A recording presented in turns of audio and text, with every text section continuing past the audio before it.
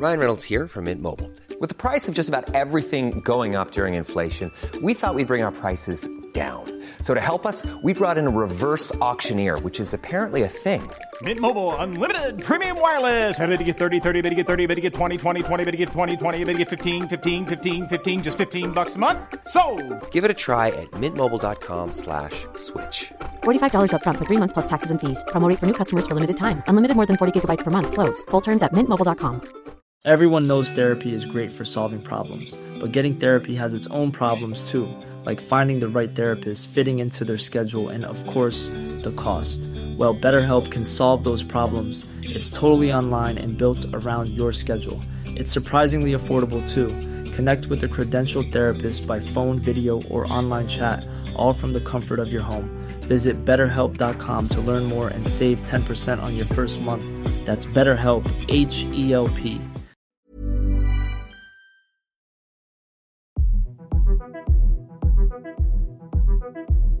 Here we are, the fourth and final instalment of the Anna Meredith appearance on Excuse the Mess. My name's Ben Corrigan, I'm the host of this podcast. This final part focuses mainly on Anna's album Fibs. I'd written out all the track names and put them into a bowl. Anna then picked one at random and then said the first thing that came to mind. So there's some fun little factoids about lots of the tracks off the album. Towards the end of this episode, we talk about 5 Telegrams, an incredible large-scale work that she did for the opening night to the Proms in 2018. And we also talk a bit about the music that she wrote for Bo Burnham's film 8th Grade, which I highly recommend you go and watch, as well as the Paul Rudd Netflix series Living With Yourself, also with a soundtrack by Anna. As this is the final one, I just wanted to say a huge thank you to Anna. She's a massive inspiration to me and to many, and she was a brilliant, warm, funny podcast guest, and she has shared many incredible insights into her music, and I'll be forever thankful. I hope you've enjoyed listening to these episodes, and thank you very much for doing so. Let's get cracking with the final bit of conversation. So I've got this bowl of Fibs tracks. Yes. Pick a name out the bowl. Yeah. And a little factoid or something. Callian. So Callian, I wrote, so I'd just been doing this 8th Grade soundtrack, which is the first film soundtrack I'd done, and I was asked by Adult Swim, which is a like animation website. They commission or they curate a year of like new tracks. So I basically had to do it very, very quickly, but because I've been doing 8th Grade, I was very much in the zone of the sound of those synths, so I wrote that very quickly. And what else would be fun to say? The fun thing to say playing it live is that I've made that there's like a big whaley synth solo which I get to do live, and I feel like a sort of evil like space lord because I'm wield such great sliding power. So that I really look forward to that moment because I'm just like I've just set it up that my fingers are just doing like octave, but it goes like this thing is just like wailing all over the shop, and it's much reward for very little effort.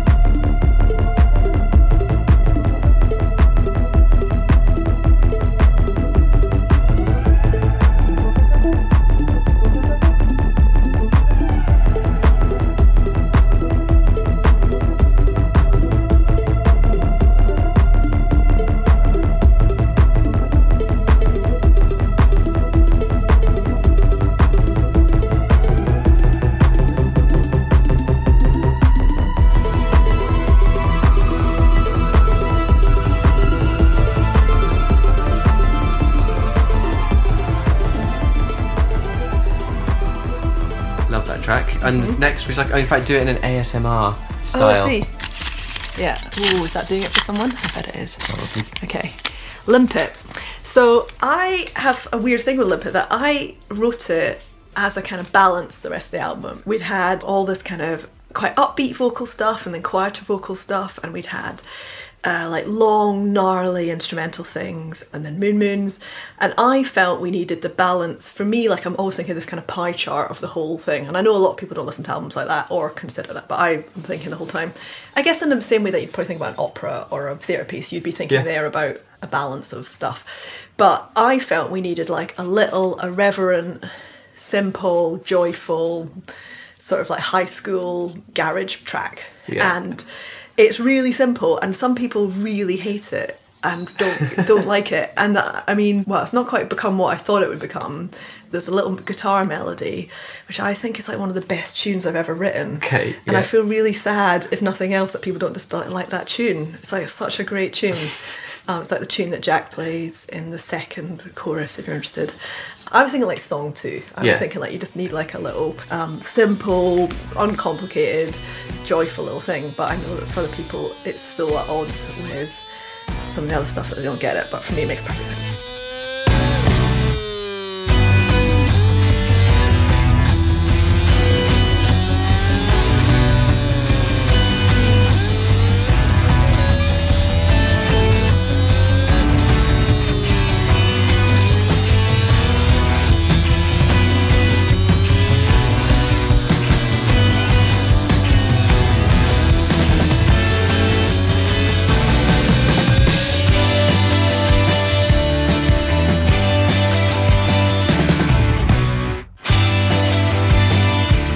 I think we're about to get that guitar melody that Anna was talking about.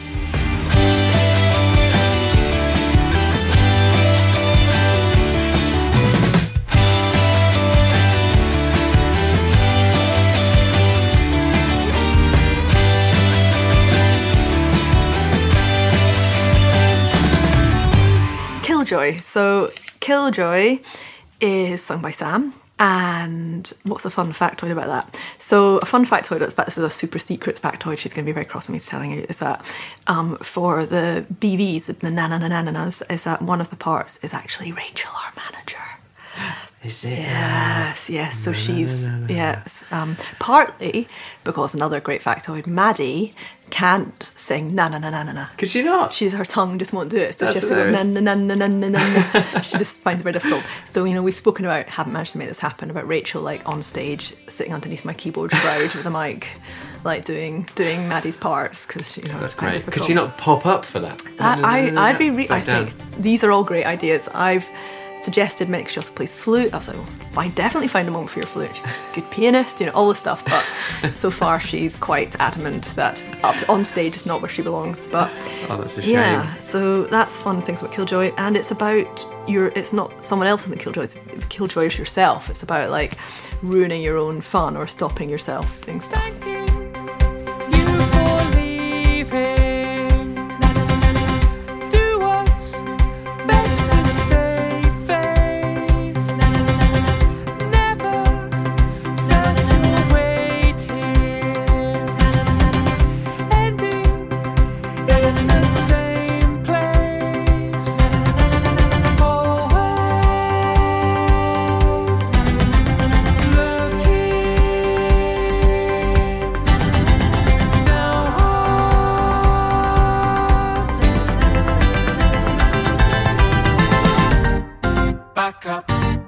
Killjoy, do it, don't go there.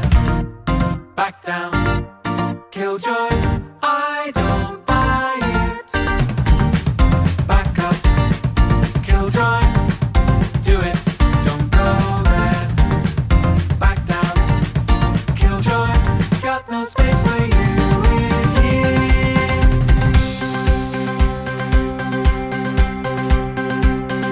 Thanking you for stealing what's left of the daytime. I keep going? Yeah, let's do a couple more. Okay.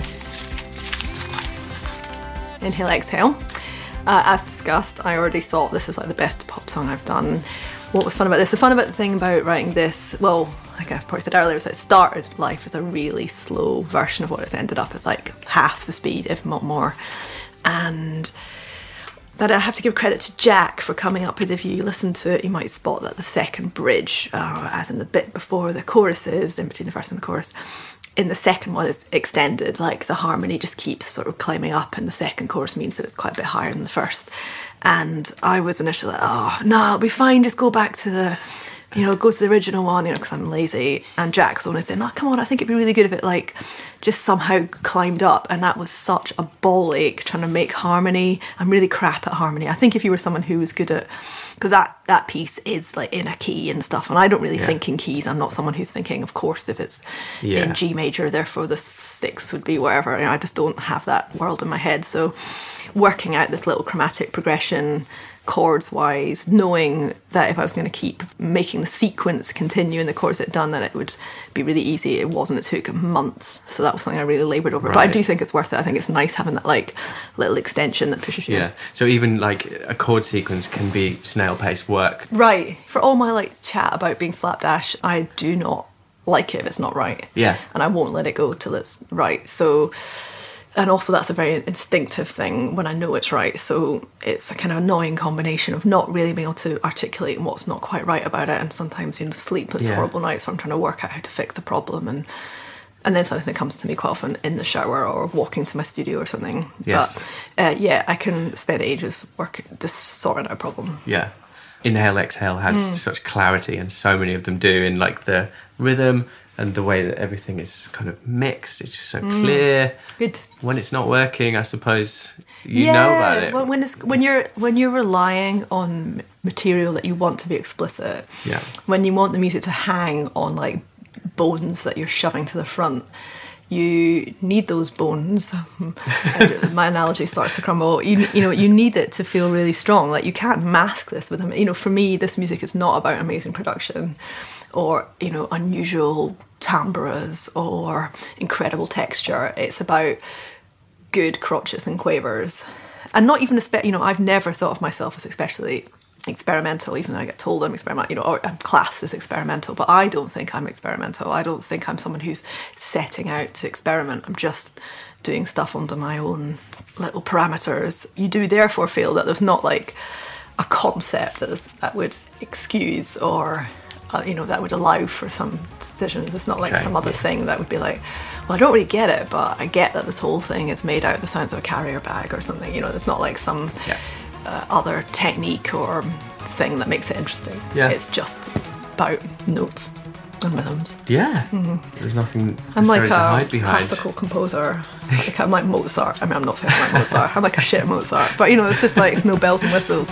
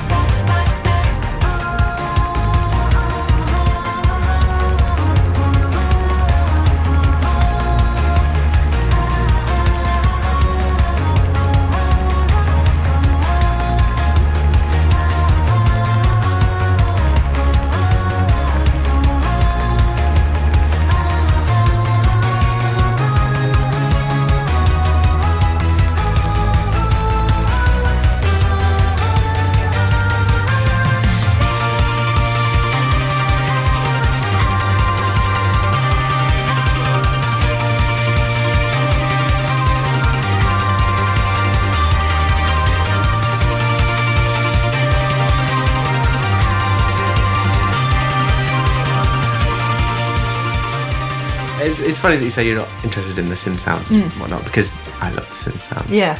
Wonderful. I do love them. I think maybe, to be honest, it's probably a protective thing. Like, I know that if I delve too deeply in, I'm worried that I might get a bit intimidated Yeah. or a bit overwhelmed by all the possibilities. Yeah. So I love synth sounds, and you know, I've got new plugins of stuff that I've used for fibs that I didn't use for varmints, and new soft synths, and I've foofed about looking for a preset, or start with presets and found stuff I like and like save them in my little like ones I like folder. Yeah. You know, and then I'm like, oh, that would really work with that kind of big like splashy ravey thing or whatever. I like the sounds, I wouldn't know how to craft them from scratch. Don't think it matters. And also, I think I heard someone else, another producer, I can't remember who it was now, another composer. They love using presets wrong. Right. They love going to a preset and whoever's designed it had a certain thing in mind, and then being like, right, I think they want this to be cinematic, but then using it just in a completely different way. Yeah. I mean, it's a good starting point. I think it's a bit like, it's almost like something you write a piece for violin. I'm not the kind of composer who, when I see a violin, is thinking, okay, I'm going to put tinfoil on strings and, you know, I'm going to detune everything necessarily. You know, I've done some of those things before, but most of the time I'm just trying to make the violin sound good. So I quite often am happy to get the broad sounds that I like, and then I do tweak them a bit in quite an instinctive way. I can tell when things feel a bit high or a bit low or need a bit of reverb or that sort of stuff, but it's not very detailed tinkery. Like if it doesn't work, normally I'm trying to create this music's quite dense, so I'm trying to make sure there's enough clarity between layers, and sometimes it's not, sometimes there's too much happening, you know. And I look at Emily's music and I think, oh my god, bitch, you know, she manages to get such clarity and such economy and such like heartbreaking simplicity, and it's like, you know, I just can't seem to stop myself. That's Emily Hall she's talking about. They go way back, as you can probably tell.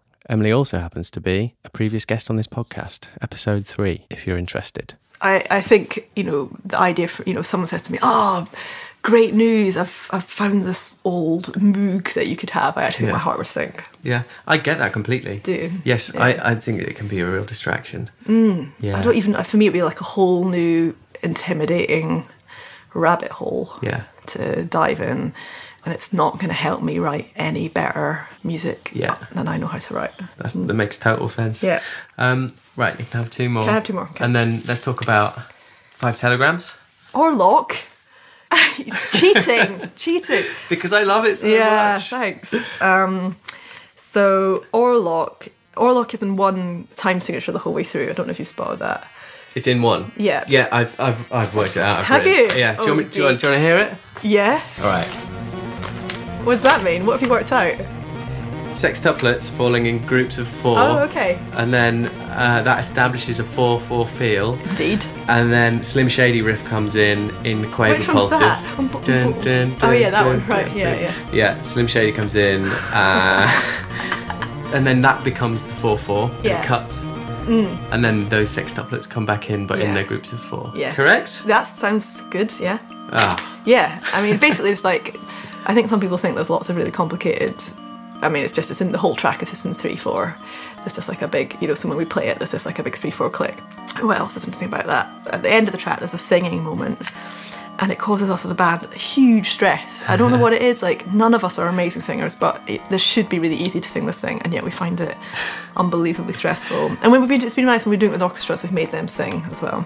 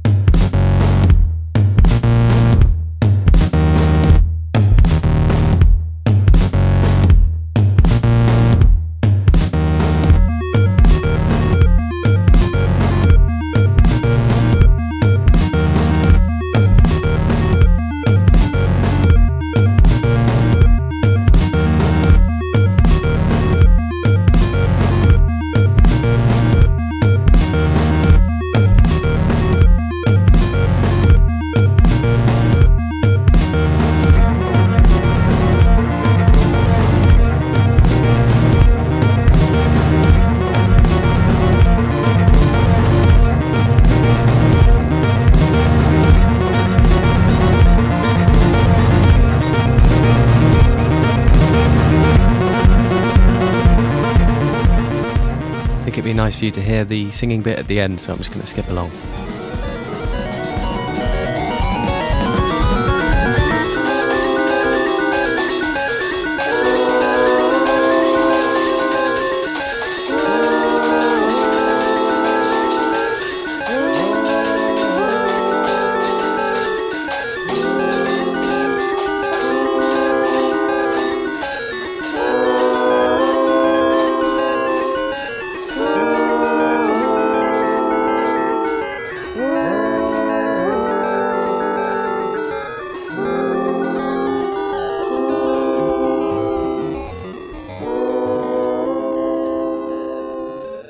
Do you want another one? I'm enjoying these. Okay, go on then. Oh, divining. I love divining. It's got like a really lovely shape to it. Well, it's just a big build. That's hence a lovely shape. I think it's Sam's favourite track on the album. And we haven't played it live yet. Again, probably out of a slight insecurity thing that some people, people aren't raving about it in the same kind of... It's brilliant. I think it's a really strong song. Yeah. It's really beautiful. I think the words are quite good. I think it's good words. And I was singing it with Sam and Jack. We spent an awful long time in the recording of it to try and make our voices, not to say blend colour-wise, but to make sure that maybe lots of people would do this, but it just took such a fucking long time to make sure that we were saying the words in terms of length of words. So there was like tons of like, no, you sang the word, you're with a semi-quaver. We spent ages to make it feel quite kind of unified. But yeah, I believe that if we keep touring this year and if we manage to like spin out another UK tour out of Fibs, I think it would be great to add it down the line. Yeah. Yeah. What you were just saying there about the precision of the length of the words in the liner notes. Did I read this to you earlier? No. Months and months and months of eyeball-twitchingly detailed work. Yeah. I think what you just said there kind of encapsulates now. Gives me a sense of what you meant by that. Yeah, I mean, it's loads of work that we've agonised over, and I'm sure everyone does make an album where you're like, oh, I just don't, I don't know if this is right. Yeah, it was so that doing the vocal for that took weeks and weeks and weeks, like, of trying to match each other in terms of, and we were different accents and female voice and two male voices, but just like in terms of delivery. Sometimes I feel like, you bastard, you did this, a fraction later, but it's as unified or as group vocals we could do it in the time.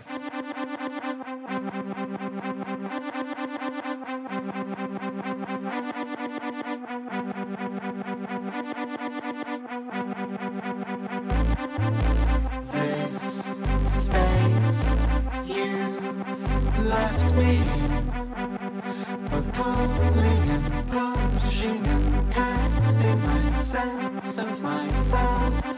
The lines that you drew seem all crooked and wrong now. These words you left me with, both hiding and searching and testing the depth of my breath. The story we told is just shadow and myth now.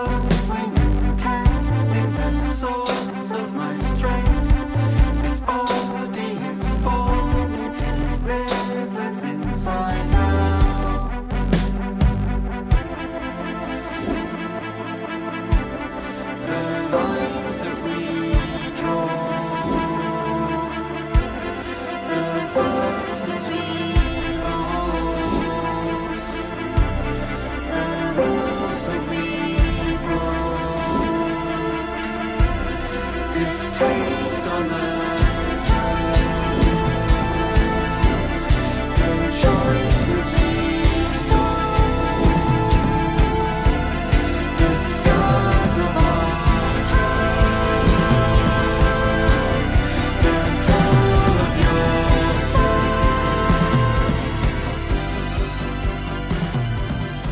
One more? Okay, yeah, great. Should have done this Paramore. first. I know.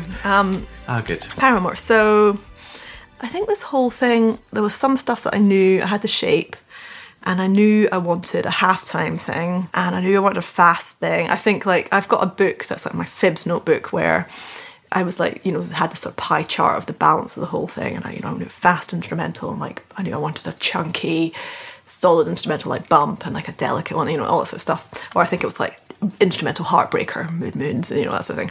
But yeah, I knew I wanted something that was like rocketing out the gates, and I think I just had the little chord sequence, and I sort of built the shape out of that. And then it does a lot of things that I like to do in lots of different pieces, like little in the B section, the boo-doo, boo-doo, boo-doo, where ideas just happen. It's like a little canon. One plays once, and then the bass line does it one beat later, and then a higher thing, squeaky thing, does it boo-doo, boo-doo, boo-doo, boo-doo, boo-doo, that sort of thing. And I like those sorts of, they happen all over the shop and stuff I write. And also the stressful thing for me is that it's the most clarinety things I've got. Recording it, again, was painstaking because I'm getting better at playing it, but the little tiny clarinet moment, which is after the sort of first big build and it drops down, it's a little... If you saw the cut and paste job Jack had to do on that, it was absolutely disgusting. Like, I don't think there's any more than like 2 or 3 notes continuous. Clean as a whistle.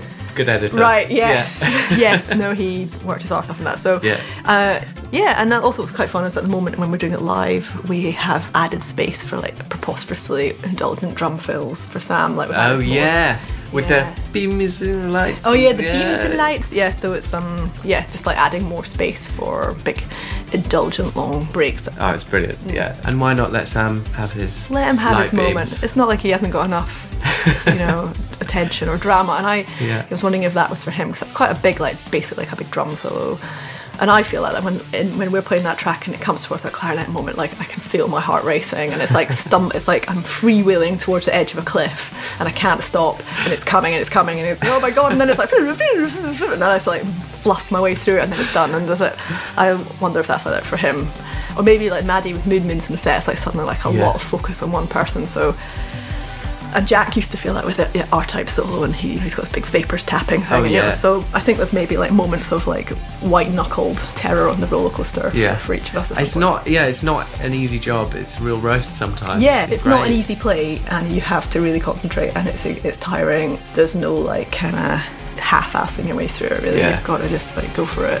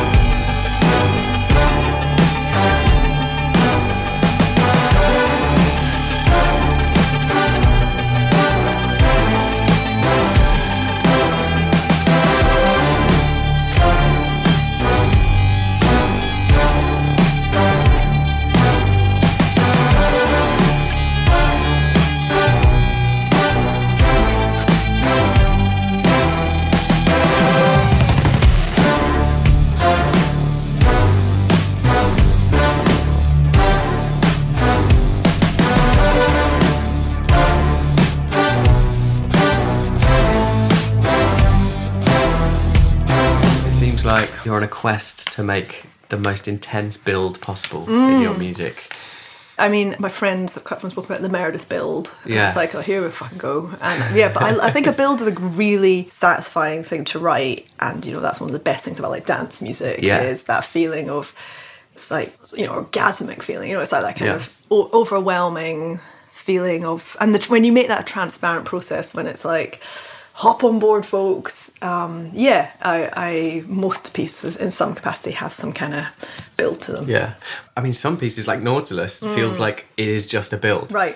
Yeah. But not in the sense that it goes quiet to loud. It's just like we're just somehow adding more and more things. Yeah. And it's amazing. It's like you feel like you've reached the top. And in other tracks as well, you feel like you've reached the top and then you do something else. You're like, we're still building. Quite often, How? I write these sort of rocket shapes that look like rockets quite often, that have like a mini build and then a flat line and then a sub thing that comes from the middle, and then because you can take what feels, you make like a fake peak, and then you take something that's been like in the middle of the texture and sort of use that to sort of push outwards from the middle. You know, that sort of stuff helps. Amazing. If it's been there all along, I think it feels more natural than just like slapping a new thing. Or sometimes you can do that as well. But. Is it often like, so that the final biggest point, which is the real biggest point, do you often reverse engineer things to build up to that? Sometimes, yeah. Okay. Yeah, both ways. Sometimes I like know and I hear it and I know what I need to do to make it more. Or I'll have sown the seeds of stuff that I know is going to grow into help propel stuff. Or I start from max and think like, haha, how can I make you feel like this is maxed out, but it's not really. You're evil. Evil. It's incredible, yeah. And shepherd tones, is that like something in your mind, even if you're not necessarily... No, I mean, I only found out a shepherd tone quite recently, and it's really cool. You should Google it. I've been telling people about it for quite recently, and I realised that I've been spelling it wrong the whole time actually telling people about it. But yes, it's the idea of this constantly rising. Your ear latches onto these high frequencies that then get quieter and quieter, and then your ear and then lower ones take their place. So it does feel like it's constantly climbing. This is a shepherd tone.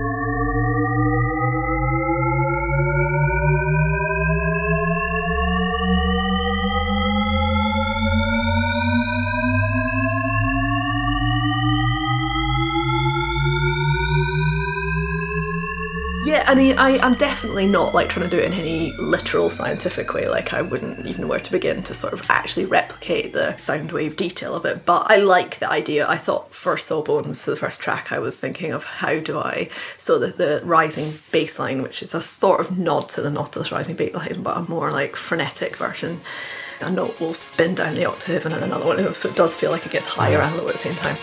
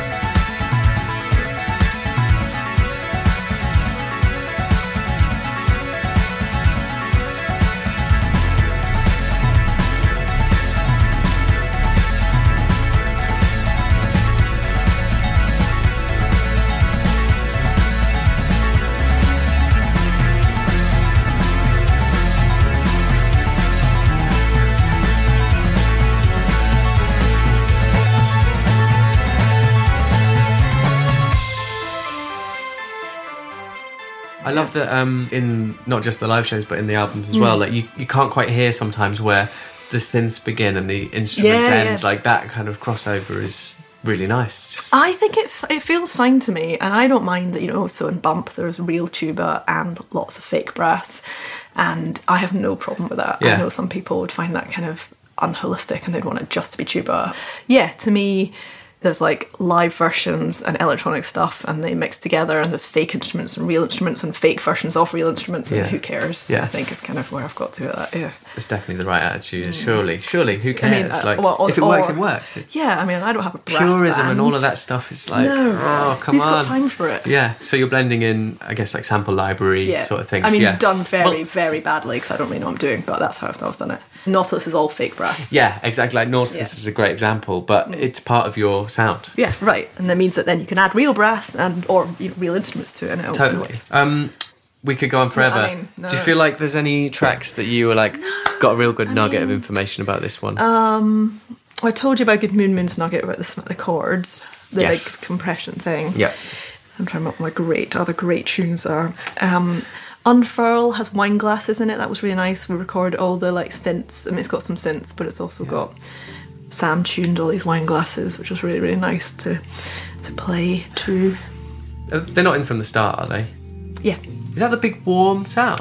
it's the glassier sound on top of the warm sound. Right. Okay. But he is doing little 2 and 3 the chords. It's really nice. Lovely. And I think again I had this vision for live that maybe we'll do it one day when we all have wine glasses and we're beautiful. But I think it's asking a bit too much of my singing right now. But one day. Warmth in my bones, something's bound to break.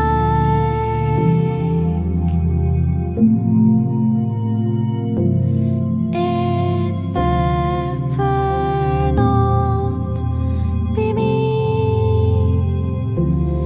It better not be me. It better not be me. It better not be me. Well, I kind of don't want to not ask you the others now. Well, I don't. Maybe I'm not having. Okay, I'll give you just one sentence. We've sort of talked about So I bump, talked about haven't bump. The first sound to me, the sounds like the word bump, bump. we? Okay. Yeah. onomatopoeic. Yeah. Great. Moonways. I think Done we're that, yeah. good there. Done that. Unfurled. Yeah, done that. Ribbons. Ribbons is to me, I think it's all about anxiety. So nobody's really picked up on that, but the words are all like this idea of a version of yourself. You know, that feeling of detachment of like the world sort of passing by and you can't quite get the energy to do anything about it. So I was trying to sort of tap into that. And I think it's a really nice song. I think it's Tom's favourite, maybe.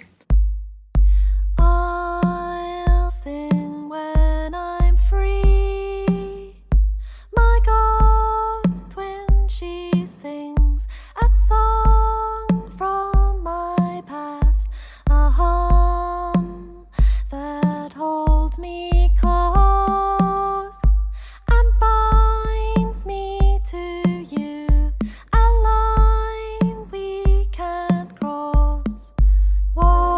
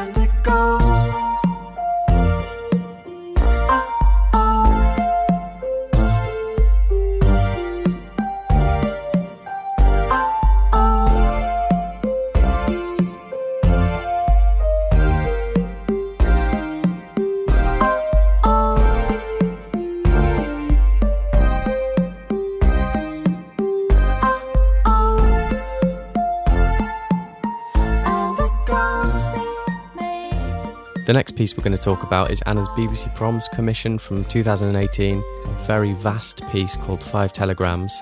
And I'm not going to include any of the music from that, but I would highly recommend going to YouTube and searching for it, because there's an amazing visual element to the whole thing, and the music is of course brilliant. So here's what Anna has to say about it. 5 Telegrams. Yeah. If we're going to focus on one of your classical pieces, Yeah. may as well talk about Yeah, the most big one. insane scale Yeah. piece Yeah. that I've seen in ever. Living I don't memory. know. Yeah. It's nuts. Yeah. So, Yeah.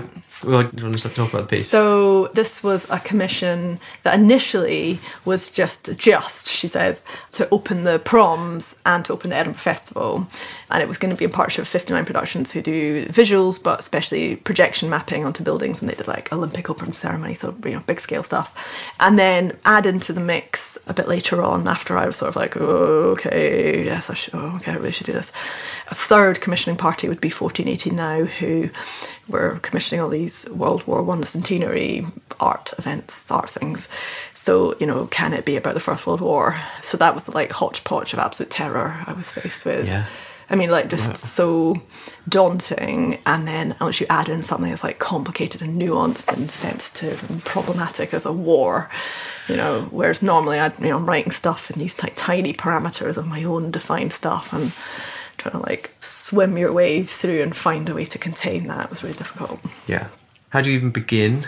Yeah, it was really difficult. So the visual guys are really great, and one, I was so glad that they were going to do this projection onto the outside, that it wasn't just, the inside the Albert Hall is, amazing, etc., but it's not a great place for visuals. It's so busy, and there's, maroon everywhere and gold, and it's not somewhere. They did amazing visuals inside, given what they were working with, but the outside thing, they weren't like a small screen or apologetic, or we'll sit in a park and put a big screen. It was this like vast building with huge colours, and they went to, they closed the fucking road and got like cranes. It was huge, a huge thing.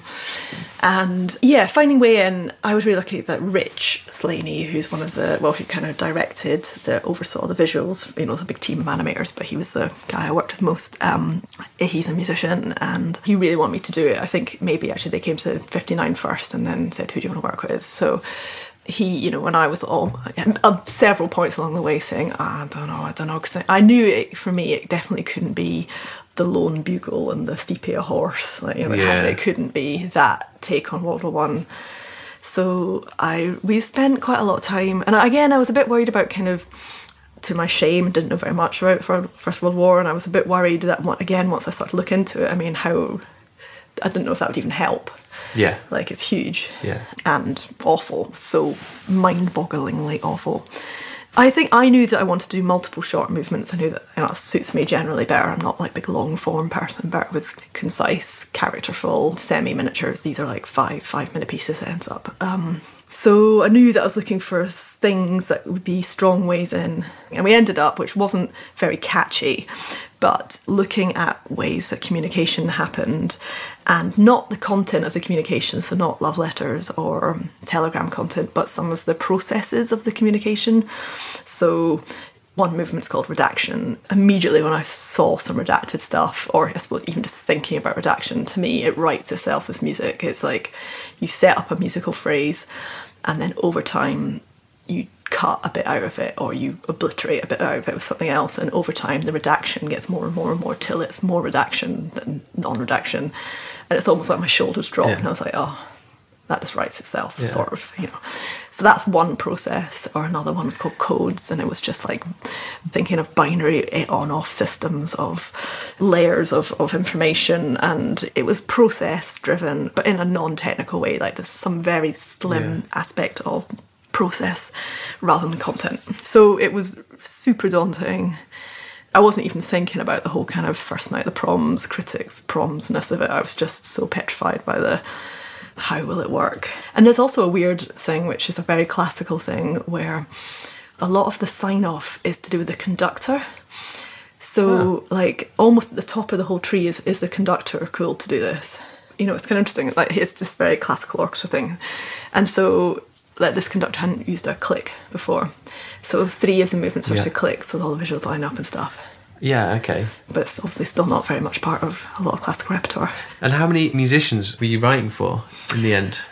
I honestly don't know. There was like, I think I was bandying around these numbers that were highly inaccurate about how many people there were. Yeah. Thousands of, it was a really big orchestra. Yeah. Plus the National Youth Choir of Great Britain, which is, I don't know, hundreds of them. I can't remember, maybe a couple of hundred.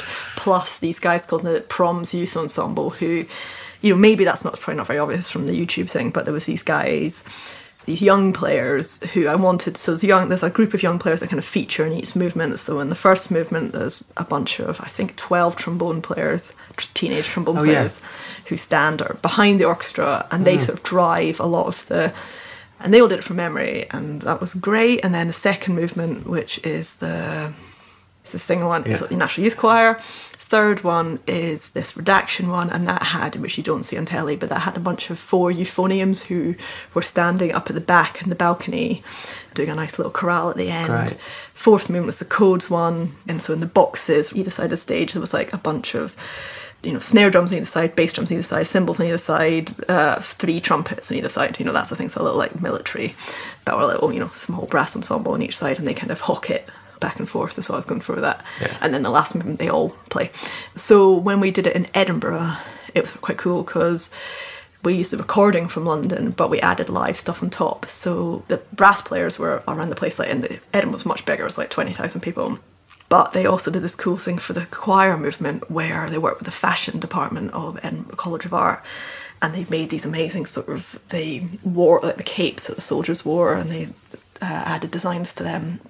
And they had these little pop-up stools, the choir, so it was big choir, and they were like all individually all around the audience, and they would just like put the stool out and stand up and had a light and sang. Oh, cool. So it's quite a cool little pop-up moment. Simple but very effective. Yeah, exactly.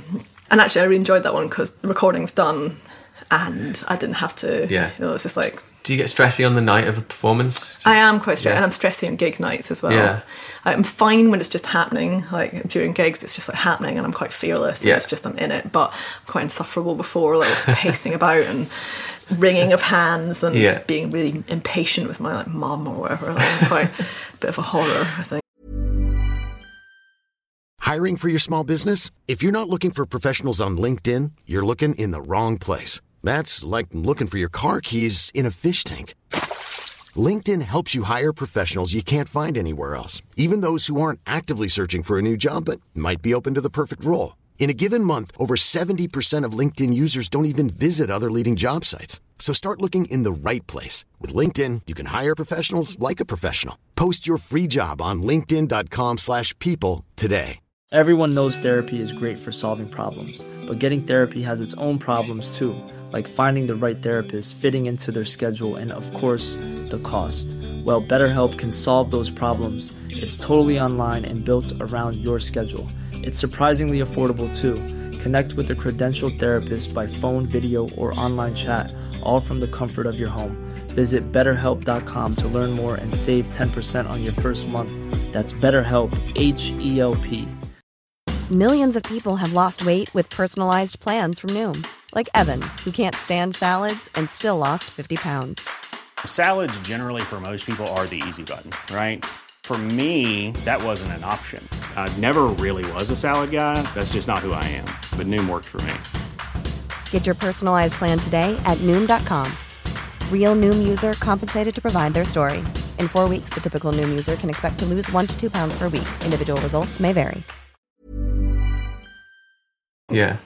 Is it not a little bit overwhelming? Like, you've written this piece, it's about this huge topic, and then you're there in the space of this quite big annual event, and you've also been tasked with this spectacle. Like, huge spectacle. I think, so many people. I mean, the sort of pressure of it kept escalating in some ways, like the new things, or I have another part of my badass compositional, like, armoury, not really armoury, just like the things, the toolbox, is that I am in basically this complete denial when I'm writing. I'm never thinking, is this tune I'm coming up with now good enough for the thousands of people and the respect for the war? I'm just thinking on the job in hand. Yeah.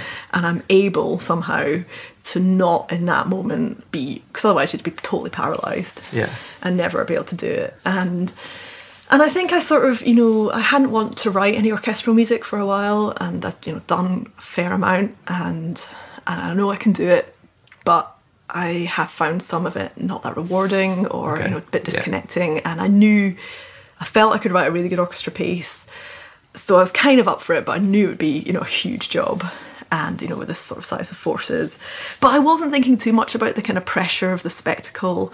I think, to be honest, I think mostly just felt like huge relief. You know, that it worked and I liked the music and that the visuals looked great and that sometimes the whole thing, there was times I was just like hooting with glee, like watching it, like it was so... Did you make it to the park? Did you see the park? No, I didn't. I'm ashamed to say that I wasn't there physically. I've watched it, I know. Yeah, it was really good. I mean, it was also like they could have... such a shame, like there was something they had to give free. There wasn't that many people. They could have, you know, if only. I think now it's like, God, it was such a huge thing, and it's a few thousand people. But you know, in terms of for my music, just like what an amazing free spectacle. Yeah, I really regret not going. It was brilliant, and just in terms of, you know, forgetting the music, just in terms of a thing to like sit on those steps and with this quiet road in front of you, and they, you know, it was really loud, which I loved. Yeah. And it was like absolutely like visceral and just like quite overwhelming, just in terms of like the sheer spectacle of the whole thing. But mostly I was just hugely relieved. Great. To bring it back into the box, Yeah. I'm just quite curious, when something is of that scale and you're the composer that's been commissioned, do you nowadays have to mock up what you're writing, like an orchestral mock-up? I did for that. Well, I didn't do it, but yeah, they wanted it, the visuals guys. Yeah. So they had some guy that I think Nico Mooley uses, really lovely guy who's an American guy who, you know, I sent the Sibelius to. Again, that's a whole skill that I think I sent them like, here, how about this? And it's all, I work in general MIDI. I don't even have Sibelius sounds. I'm still Sibelius 6, which I need to apparently update because it's gonna die next time I update my Mac. But Avid twats. Yeah, are they? Yeah. I know, I sense it. Terrible. Well, I use Sibelius. Yeah, but I've had to upgrade because I've worked with so many different people. I need to be the most current, just to not have to ask them, like, can you send it in 6, which I was in. Yeah. So I was terrified about the jump. It's not too bad. Is it not? It's not too bad. It's fine. You appreciate some new features as well, okay. I just can't be asked. But... Yeah, fair enough. Just the time, I'm too old. Yeah. But you know what works. I know. I'm happy with my setup, but because for me, like having shit Sibelius sounds, and I suppose this isn't very helpful for anybody else, I'm able to make the leap to thinking about real orchestra, to listen to the shit orchestra and be like, oh, that'll be fine. Yeah. And similarly for band stuff, like I think if I can make stuff sound good in Sibelius, then I'm not worried about the next stage. So I think I probably sent them like, yeah, sure, here you go. And they were like, can we get someone to do like a proper thing? Like, oh, okay, fair enough. Yeah, okay, interesting. I was just curious about that. Yeah, and I think they even actually we did get a choir. I think that was also used for a trailer or something, but they did get a little small young professionals choir to record the vocal movement. So they gave themselves a better... I mean, I suppose there's a bunch of people working on their arses off in this piece, probably to that MIDI would have driven them mad. So maybe they needed something a little bit confident. That's it, yeah. Don't worry, guys, it's going to be all right. It won't sound like that kind of thing. Yeah, well, I mean, like in film, you wouldn't get away with like, I'll just see you in the studio because it's always so close to the release date often, anyways. But hey, I've just accidentally segued into a film on TV. Very clever. No, it was an accident. Let's do it. Let's talk about it. 8th grade. Did you like it? Loved it. It's good, isn't it? It's a good film. It's an incredible film. Just heart palpitating. But so sort of unassuming. I think when I've described it to people, you know, there are so many films like, I don't know, super bad type things that are about awkward teenagerness. And when you sort of describe it, you know, it's about a sort of quite normal, very well-meaning, warm, normal 13-year-old and her last week of middle school as she contemplates high school. You know, it doesn't sound that great, or it doesn't sound that exciting. And I think quite often it was billed as a comedy, and I find it just heartbreaking. Yeah, same. Yeah. So it was. Didn't know what it would be like when I got involved, but I was really, I feel now hugely proud to be part of it, and really I think lucky to have had Bo Burnham, who is really musical and wanted music to be, because since I've been asked to do lots of films about teenagers, and I haven't done it, but as you might expect. And quite often a lot of those films have said, yeah, your music's really strong, and I love that, it's great, it's really great, it's really strong, but for our thing, I was wondering if you could do something like a bit more like a sort of bed, and then we've got this great Katy Perry track, we're going to, that sort of thing. And so, I like that he wanted the strength, and he wanted it to feel dominant, and it's really loud in the mix. Way more than most films that you'll watch. Right. It's like a real character. I don't think I'd fully appreciated how unusual that is. People have since said, it gives the music so much space. I assume that he was a fan of yours. I think he went looking for a slight shopping list of stuff. Like he wanted a classical composer who was working in electronics, who maybe hadn't done a film before, who maybe was a woman, but who had warmth. He said that was really important to him. Like he wanted someone who used electronics in like a warm way. And then, so by the end that starts to feel like, well, that's not really that many people. It isn't, no, exactly. Saying you're a little bit unusual in electronic departments, with all this other background as well. So I assume that he really liked Nautilus and other tracks of yours, Honeyed Words, it's on there. Rhododendron, I guess he's putting them on the film like, right, it's time to get in touch with Anna. Let's get some bespoke. I think he definitely knew he was going to use Nautilus, or wanted to use Nautilus. He had some other stuff. There was a very well-known producer who he wanted the opening track. He was, and Bo's got great taste and listens to tons of music.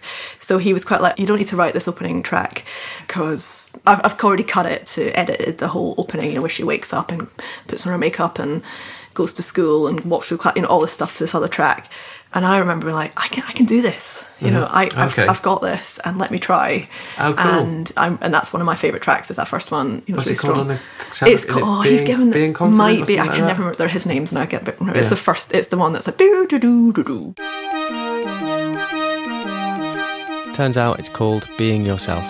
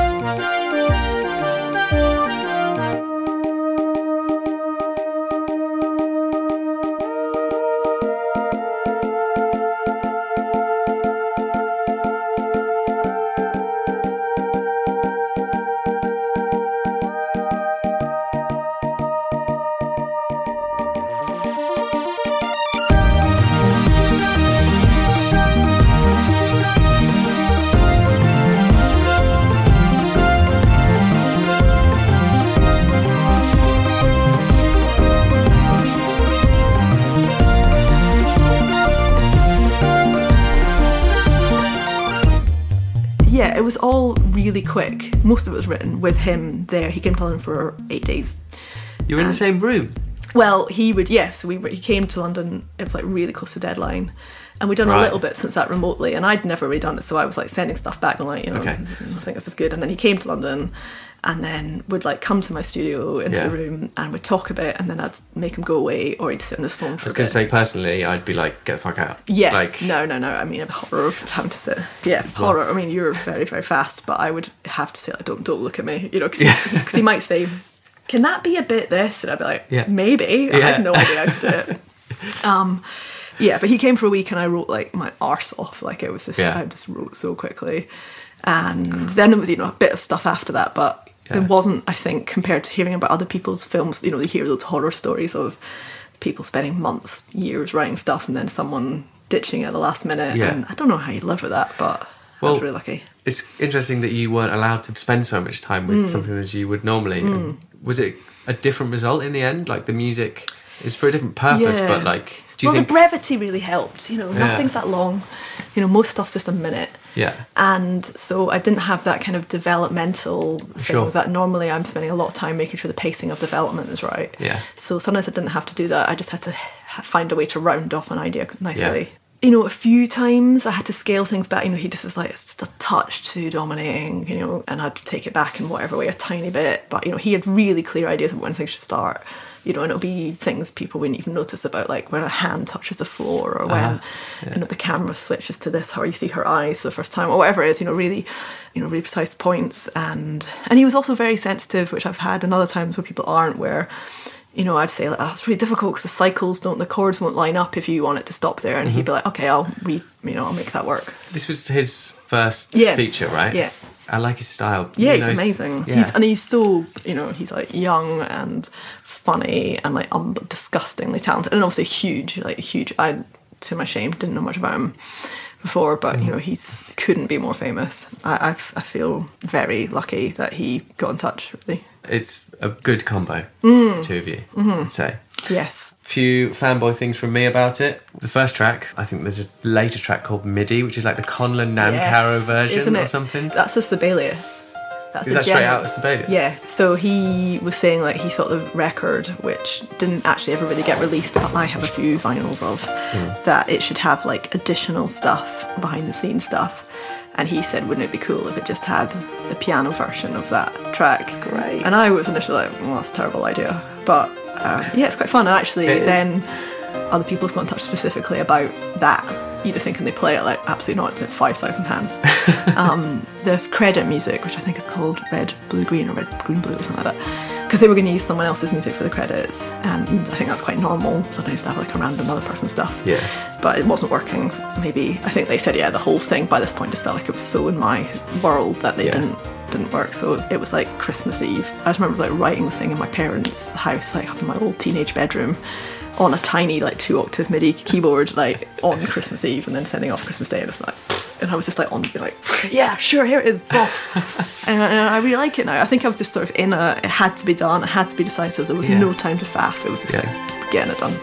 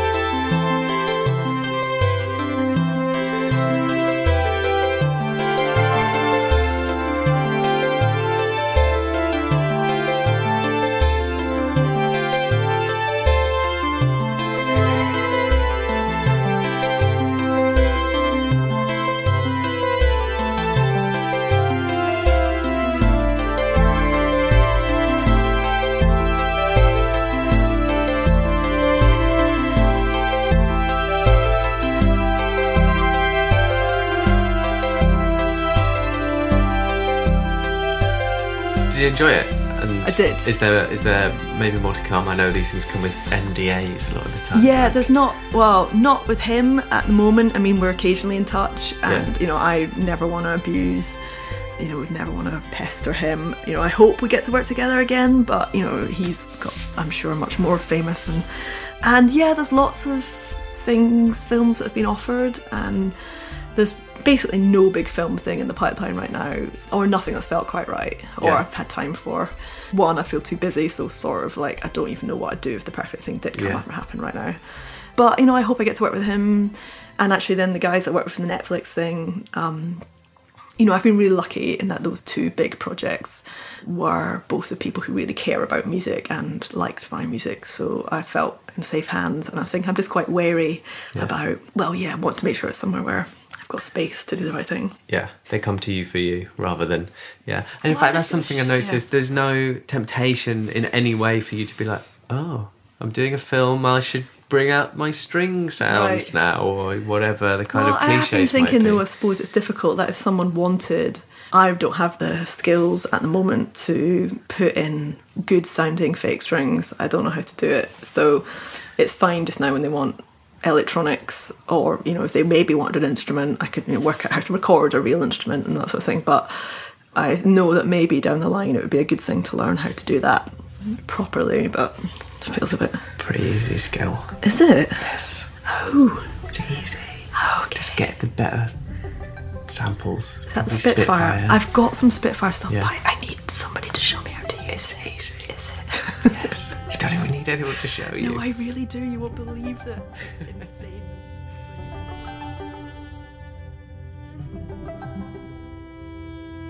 You're hearing Moon Moons, and this is also the end. I'm amazed at how much podcast gold was mined from Anna across just that one day. I hope you haven't felt like it's too much. Even if you just dipped in and out, that's still brilliant, and thank you for doing so. I hope that there was a few lessons in there that you can take away and apply to your own music making. And to those of you that have checked out every instalment of Anna's feature on this podcast, then you are the elite podcast listener, and I am eternally grateful. Follow Anna on her social media at Anna H. Meredith on Twitter and Instagram. Visit excusethemess, etmpodcast.com, and my Twitter handle is at etmpod, Instagram is etmpodcast. It'd be lovely if you wanted to share this podcast episode with anyone else that you think might enjoy it. Thanks to Arts Council England, PRS Foundation and Isotope Audio for supporting Excuse the Mess, and to Acast for hosting. This episode has been an epic, but it has been my total pleasure to put it all together.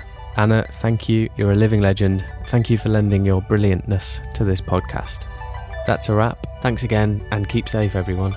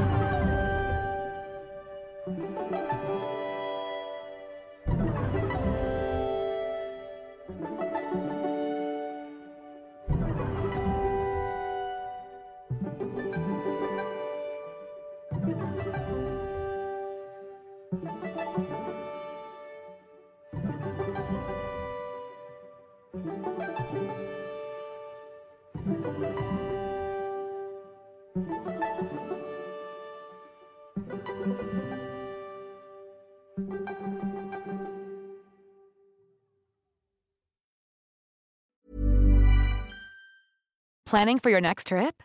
Elevate your travel style with Quince. Quince has all the jet-setting essentials you'll want for your next getaway, like European linen, premium luggage options, buttery soft Italian leather bags, and so much more. And is all priced at 50 to 80% less than similar brands.